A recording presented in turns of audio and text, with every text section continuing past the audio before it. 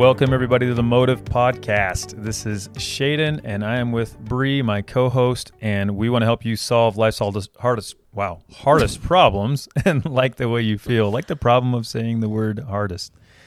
So we're going to talk about grief. Wait, before you go there, can we just notice that we need new podcast chairs because I can't even reach the floor. She's I'm really short. She's going to redo my office and make it work. My feet don't touch the floor. This is kind of funny. Should we just get like recliners? Yes. Then I'll fall asleep. Oh, that'd be nice. Oh, it'd be bad. I can't podcast in a recliner. Does it create grief for you that you can't put your feet to the floor? Maybe. I was at a thing last night, the Ogden High School auditorium, and I can't touch the floor in those chairs either. Just accept it, Bree. Just accept it. Okay, sorry. Back to grief. So you asked me the question. It's funny. We were talking about what we need to talk about, and she asked me a question, and I was like, let's just start this because that's a really good question.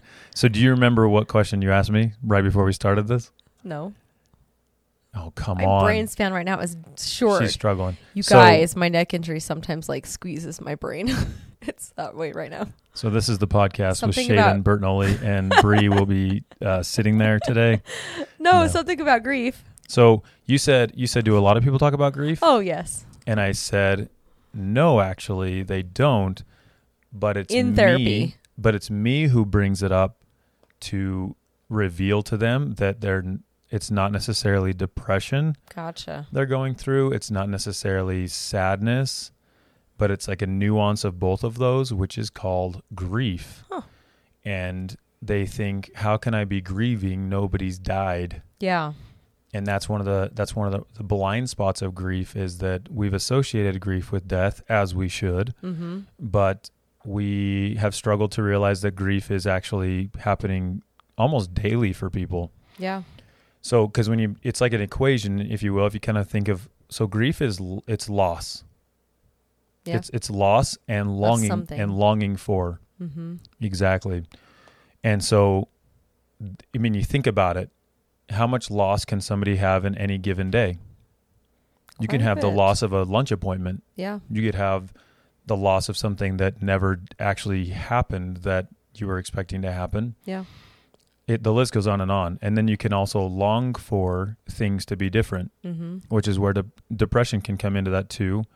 But yeah, it can come in many different ways. And we talked a little bit way back in the podcast when I discussed my neck injury. Funny. It's really bothering me today. Irony that I grieved myself. That was really hard. And my healing process didn't start until I stopped grieving for the person I used to be. Yeah. Yeah. So I think the message today that to drive in is that grief is something that is scary. It's tough. It is hollow. Like it does. The experience of grief is usually not great. And but it's absolutely essential for healing. Something you have to go through. And grief is an indicator of the love you had. I think I said this in that podcast you just mentioned. But it's an indicator of the love that you had or the desire that you had for that thing or that someone. Yeah. And so to deny yourself that is kind of to blind yourself to what something meant to you. And so to go through it is really important. The thing is grief is kind of like that annoying friend. Yeah, I'm like, how do you... It just shows up. And so when we're averse to it and we want to avoid it, that's when we can start living our life in ways that's avoiding grief. And it's very, what's the word I'm looking for? Like... the word's not invisible, but it's just like it's hard to detect. Well, and I think when it's a major, correct me if I'm wrong, but something that's a big thing, that it just pops up unexpected sometimes. Yeah. You know, because even for me with my neck injury, I'm not grieving I didn't die. Obviously, I'm grieving, but there are times where it pops up and it hits me hard. But what did die? My post life. Your post-life? Well, it didn't because it already happened. But just the ability to do things that I would like to do. Exactly. And like ski season's coming up. And I've thought about that. I've got to, get that all squared away. And as my family's excited and talk about skiing, and my parents and my siblings, we're all big skiers. It's times like that where I'm like, that's gone. I can't do that. It's too dangerous. So I can be open. Maybe I have shared this, but so one time, so I was talking to, her name is Emmeline. She was a supervisor for me. She's like in Alabama. She helped me get my private practice going. It was really? She was the greatest lady and is the greatest lady. Emmeline, if you're listening to, I love you. Because I graduated college. Excuse me, I need a cough. I graduated Auburn, and Shelly and I decided to stay in Auburn, in Alabama. And she had this extra office and said that she would lease it to me for $100 a month. Oh, wow. That's cheap. And give me weekly supervision. Really? For an hour, which is it's required as you're getting your license. So I wasn't even licensed yet. Oh, gotcha. I was what's considered an associate therapist. So she was like my supervisor. And to get licensed, you have to turn in all of your supervision hours. And usually people have to pay another therapist to do that for them. For their time. That could be really expensive. And oh yeah, I mean, because you usually just pay the therapist their hourly rate. Yeah. Because you're taking their hour. Yeah. She $100 a month. Like, it was godsend. Yeah. And one time we were talking, and so Shelly and I are now, we were probably 6 years into infertility, and hadn't met Kobe yet. And I think I just opened up to her a little bit and was like, yeah, it's been tough, And she said, well, have you grieved? And I said, I mean, I grieved like my dad dying and stuff. I think I have, but like, what do you mean? And she said, well, have you grieved the blonde-haired, blue-eyed boy that you never had? And I like wept. Sure. And she had the right to do that. I trusted her with everything and still do. And she had the right. And she might not even remember this, but it was like, I had no idea. And she said that it was necessary to grieve that. And yet he's never been born. Yeah. And he never will be. Yeah. But as a kid and growing up, looking at my dad, and we had this great relationship. And then to think that, you subconsciously just build the same framework in your head. Oh, yeah. Of what your life's going to look like as well. Yeah. And the only thing you can model it after is a lot of the time what you've had. Yeah. And what you look like and what your kid's going to be named and we all do that. And added to the grief was the fact that my nephew, Wesley, he's like my twin. Oh, yeah. He does look just like you. And when he was born, he looked even like it was hard. And Sydney knew that. My sister, she knew, and she's been so awesome about it and just considerate. And I'm strong enough with it, but it was definitely like like this gut, like, oh my goodness, like there he is, and he's not my son. Wesley, I love you. But but I didn't know that there was this lingering, festering need that I had to acknowledge a loss of something that never existed. Yeah, that makes sense. And I promise you that are listening to this, there are things in your life that are there that you expected that aren't happening or that haven't happened or never will, that you have not allowed to make you weep. Yeah. That you haven't allowed to just hit you. And what that means to hit you is that you've accepted. That's the word that comes in, that you have to accept those things rather than it takes mental energy to deny them. To actually like, no, like he has, he could be born, or I don't know, Emmeline, like, I don't know. Like it takes energy to push that out. And it takes pain to experience it. And it's something that's always there. Exactly. And I didn't know that. Lingering in the background, whether you know it or not. And so my symptoms were probably hurt my vulnerability. I think my willingness to connect was a little bit down, or receive love was looking back, I can see like I would love others, but receiving love from people was hard. It was kind of like it kind of was a dam breaker. Yeah. And I was afraid to almost let that happen for what I kind of, again, subconsciously knew the dam that needed to break. Yeah. And so then you protect it. And so you protect it by denying connection. And it doesn't mean you do it full-fledged. It just means you kind of have your limit. Yeah, that makes sense. That limit hurts your happiness. And so, And I think my dad's death, although I did grieve it, had effects of how painful that was. Mm-hmm. And inadvertently living beneath my grief was the phrase that God gave me one time, that Shaden, you're living beneath your grief safely. Oh, gotcha. And I need you to go above your grief and go through it. Yeah. In order to do the things that I need you to do. So how do you help people move through that then? So number one would be, that's why I'm glad we're doing this podcast. This is really cool. Is recognition that grief is in every single person's life, not just people that have, COVID's created a ton of grief. Oh yeah. Tons of it. Yeah. Way more than we would ever have thought. Mm-hmm.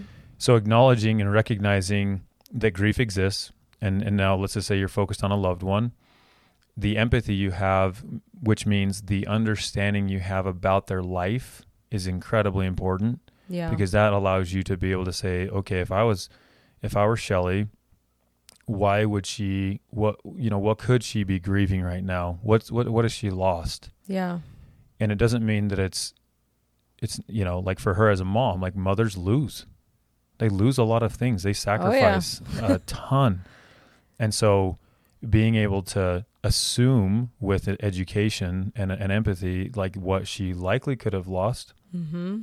and then taking the risk of saying it. Yeah. Which is where most people fall. Because a lot of people that don't see their grief, they need someone like Emmeline did to me. She took the risk to say, Shaden, have you ever grieved him? Yeah. And it just, kind of call it out. It's like my spirit could finally like hear this truth and honestly like have this moment of clarity that my emotions then also just like totally testified to it. Like, yeah, mm-hmm. that's a thing for you, obviously. So if you can do that for a loved one, that's what you're saying. Yep. Mm-hmm. Loved one, obviously being someone that trusts you, that you've gained trust with, to talk about very, detailed and intimate things that way. And so saying it though, or just even asking, she said it super boldly. Yeah. Like I think she did say like, have you ever grieved? And maybe if she's listening, she'd say, no, that doesn't sound like me, but that's what I remember. Yeah. Yeah. As opposed to, hey, Shaden, can I ask you a question? And coming in from it a little slower, what, Emmeline, what would you like to ask me? And, I've been thinking about you, and you've never had a son, and your dad's gone now. And I've wondered if you've ever grieved that, mm-hmm. or if you've ever thought about it. And if she had said it that way, maybe that actually kind of sounds more like her. She's like the gentlest person. I think there's so many things though. I'm just thinking, just thinking about my own life of how many things we've gone through in the last year, for example, that would cause these situations. There's a lot. I would imagine if we sit and think about it, there's a lot of things. Yep. Yep. And I fear, and I'm not even concerned, I really do fear that there's a paradoxical effect happening with the increase of mental awareness knowledge. Mm-hmm. My fear is that we might be too focused on mental health in a way that's like almost like everybody can think they can self-diagnose. Yeah. And that the details of mental health, such as what we're talking about right now, how many people could consider what we're talking about right now depression? Yeah. When in all reality, it isn't. Mm-hmm. You've lost something. Divorces, that's loss. Yeah. I mean, you can just go through the list. Like, just things happen. Car accidents, lost jobs, mm-hmm. and even just small things. Your son saying, "Go to hell, Mom." Yeah. That's loss. Yeah. And so then we usually get angry with loss because we want to like protect ourselves, mm-hmm. instead of acknowledging like that hurt, and that's loss because I didn't expect my son to say that to me. Yeah. And so once you get past then acknowledging it, what do you do? How do you go past that? Do you know what I mean? Acknowledging it. That you are grieving for something, or helping someone else acknowledge that or see that. How do you go past it? Yeah, like what would be next? That's an interesting question because... Or is acknowledging it enough? It's kind of the answer, where acknowledging evokes... If it really is grief, it will evoke grief. Right. Yeah. So then once the grief, what happens with all emotion, by the way, is it always has a shelf life, mm-hmm. always. And so grief, like with my dad, there are times when it just hits the tar out of me. I mean, he's been gone a while now. Yeah. But it still hits so powerfully that for just cry and weep, and then it's gone. And it could be like 9 months, a year before I ever feel that again. But it's accepting it in the moment and embracing it for what it is, because it shows that I loved my dad. It shows that I desired to be a father myself. Yeah. And that I had visions of what that would look like. That's beautiful. Yeah. That's awesome. And so knowing why you're grieving, that it comes from love. Yeah. And that makes what sense. You're grieving are two different things. Because for me with my neck, I think that just knowing that, acknowledging that within myself, all of a sudden it shifted my perspective. So the moment that you said... admitting and saying, okay, the biggest problem here is that I'm longing, like you said, for what I used to be able to do, particularly as a parent with my kids and activities and in my life, and just admitting that I am grieving that allowed me to just move past it. You know what I mean? How long did you feel it? Once you accepted it, did it make you really feel? Like, what do you mean? Like when you acknowledged it to yourself, was that a positive, like where it just felt uplifting, or was it both, where it was uplifting but also made you just finally like maybe break down and like realize? I think I could see there was some clarity there, you know, that all of a sudden like the fog was gone and I could see that, hey, you still have this really bright future. Stop grieving what you've lost. You're standing back over here holding yourself back because, you know what I mean? Almost like I was holding myself back.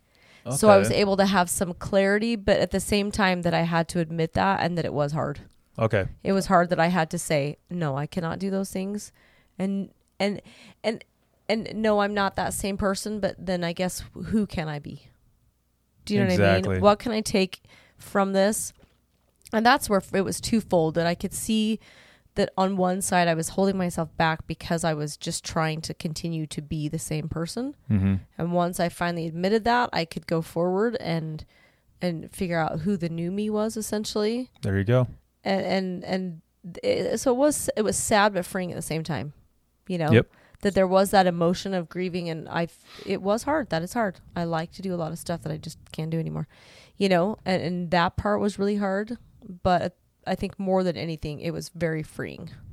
That's the answer. That's the answer to your question, is once you've acknowledged it, you do something to move forward, even if it's tiny. So like for my mom, you know, who's a widow, like once dad died, it can take a while, you know, to just like, even to it almost feels like when you grieve, you're also honoring. So with actual death, like with my father, it'd be very weird, you know, if she had started dating like right then. Yeah. It's like, whoa, like you're not honoring this. But that makes me think, I happened to be watching a live stream of a very famous Instagrammer from here locally whose husband died. And she remarried very quickly, and they talked about that, she and her new husband, and about how they had to just do what was best for them, and it was somebody she had known for years and years and years, and that they had to set strict boundaries with other people, and to recognize for them that's what made sense for her and all her 5 children that she had. I would consider that more of an outlier. I think, but I think that you have to, I don't know, I guess I just was thinking before you said that, funny enough, that I think you can't judge people in their grief, I guess, because you're not the one going through it. Does that make sense? Oh yeah, totally. Sorry, keep going. And everybody grieves. That's a good point. And yeah, but we all grieve differently. So that if, you know, for your mom to be able to grieve that way, may be different than somebody else's grief a different way. I don't know. That just made me think about that. No, totally. But remember, grief isn't over. No. So when you lose something, depending on its power, it's never going away. No, yeah. And so that's where you accepting the fact that grief exists, you know, is essential. Like if you're listening now and can acknowledge to yourself that you think you probably are a runner when it comes to grief, like running away, that's a need to probably come in. But even then, if you don't come in, figure out for yourself how you can learn to accept it and feel it and know that it's to be human, to love is to grieve. Yeah. And so it's going to deny grief is also in opposition of all things, is to deny love. Yeah. You can't just deny one without the other. It doesn't mean it's black and white, but it means if I'm denying my grief at 75%, then yeah, I'm probably denying love at 75%. Yeah. But going back to what you're saying, I think that is really important. And that's where I guess I admire what this person is doing, because she continues to honor. Mm-hmm. Okay. Yeah, exactly. Her deceased husband. Exactly. Over and over and over again. Yeah. So moving forward for her was different than others. Mm-hmm. And it was more of a bigger step than for others. And for some people, it's like making their bed again. Yeah. It really is. Like for some people, it's just showering every day is a way of like doing things normally again, and doing things that do remind them of like what is the day to day and what is normal. But then when the normal like you experienced can't happen, letting that have grief and create it, And for me, it was setting teeny tiny goals, like you said.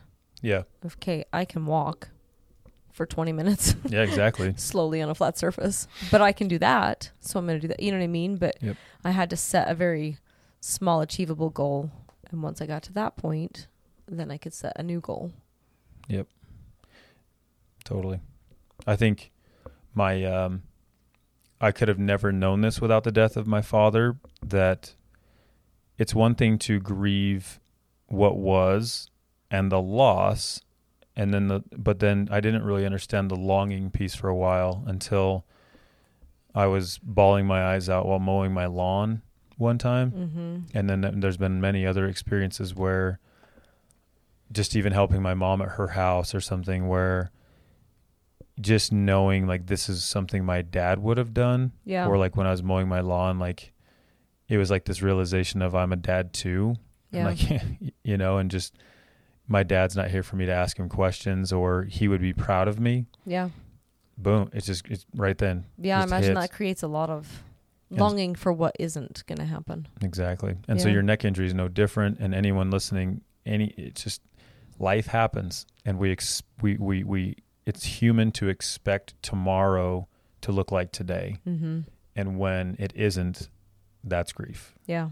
And to accept it and to then acknowledge it, like we said, and move forward, it's a process. Yeah. And also to allow it to come back, because it'll come back whenever it wants to. Yeah. You can't control, or you can attempt to control grief, but it'll ruin your life. Yeah. Instead of accepting the fact that grief is an honorable and beautiful thing. Yeah, I brought this up in the last podcast. Okay. The Cinderella movie. Go home and watch this. But they talk when Cinderella's mother dies. Okay. And he remarries. She's the commentator, whatever in the movie, says, the narrator, thank you, says something about the new stepmother, that she'd also known grief, but she wore it wonderfully well, or something like that. Oh. And so I think that you can see that sometimes that you see that in people, that they wear it very well. It's interesting because you brought up the question early on of like, well, what can you do for someone? And that brings up a new point of, if you can only help people as much as you know yourself. Mm-hmm. And so like, Emmeline obviously knew her own life and the things that she had to grieve and the things that she lost. And I don't know what those are for her. But she could recognize that. It wasn't just an education that she read in some book. Yeah. I guarantee it. To have that type of detail and insight to say it that way shows how much awareness she has about herself, to be able to know that if I were Shaden, I would have felt this way too, and I can relate to it from this thing that happened for her probably like maybe even 30 years ago. Yeah. But then to access that, to connect and to have that empathy, it's powerful. And that's life right there, right? Like just being willing to know yourself. And so again, and it's totally throwing this in there with our program or our course that we've released. But if you want to become way more self-aware and powerfully self-aware, take the course. Mm-hmm. It'll change your life. I promise. It'll show you things. Like if you learned something today about grief, then The course will teach you about all of your emotions. Oh, yeah. And way more than that. And so you deserve it. You deserve to know it, and the people you love the most deserve it, because your ability to minister and love them will increase tenfold because of your awareness of yourself. And so you'll know the answers to the questions that you didn't have before. Yeah, I didn't think about that. So, okay. All right. This is so good. I love this. All right, everyone. Have a good one. We'll talk to you later. See ya.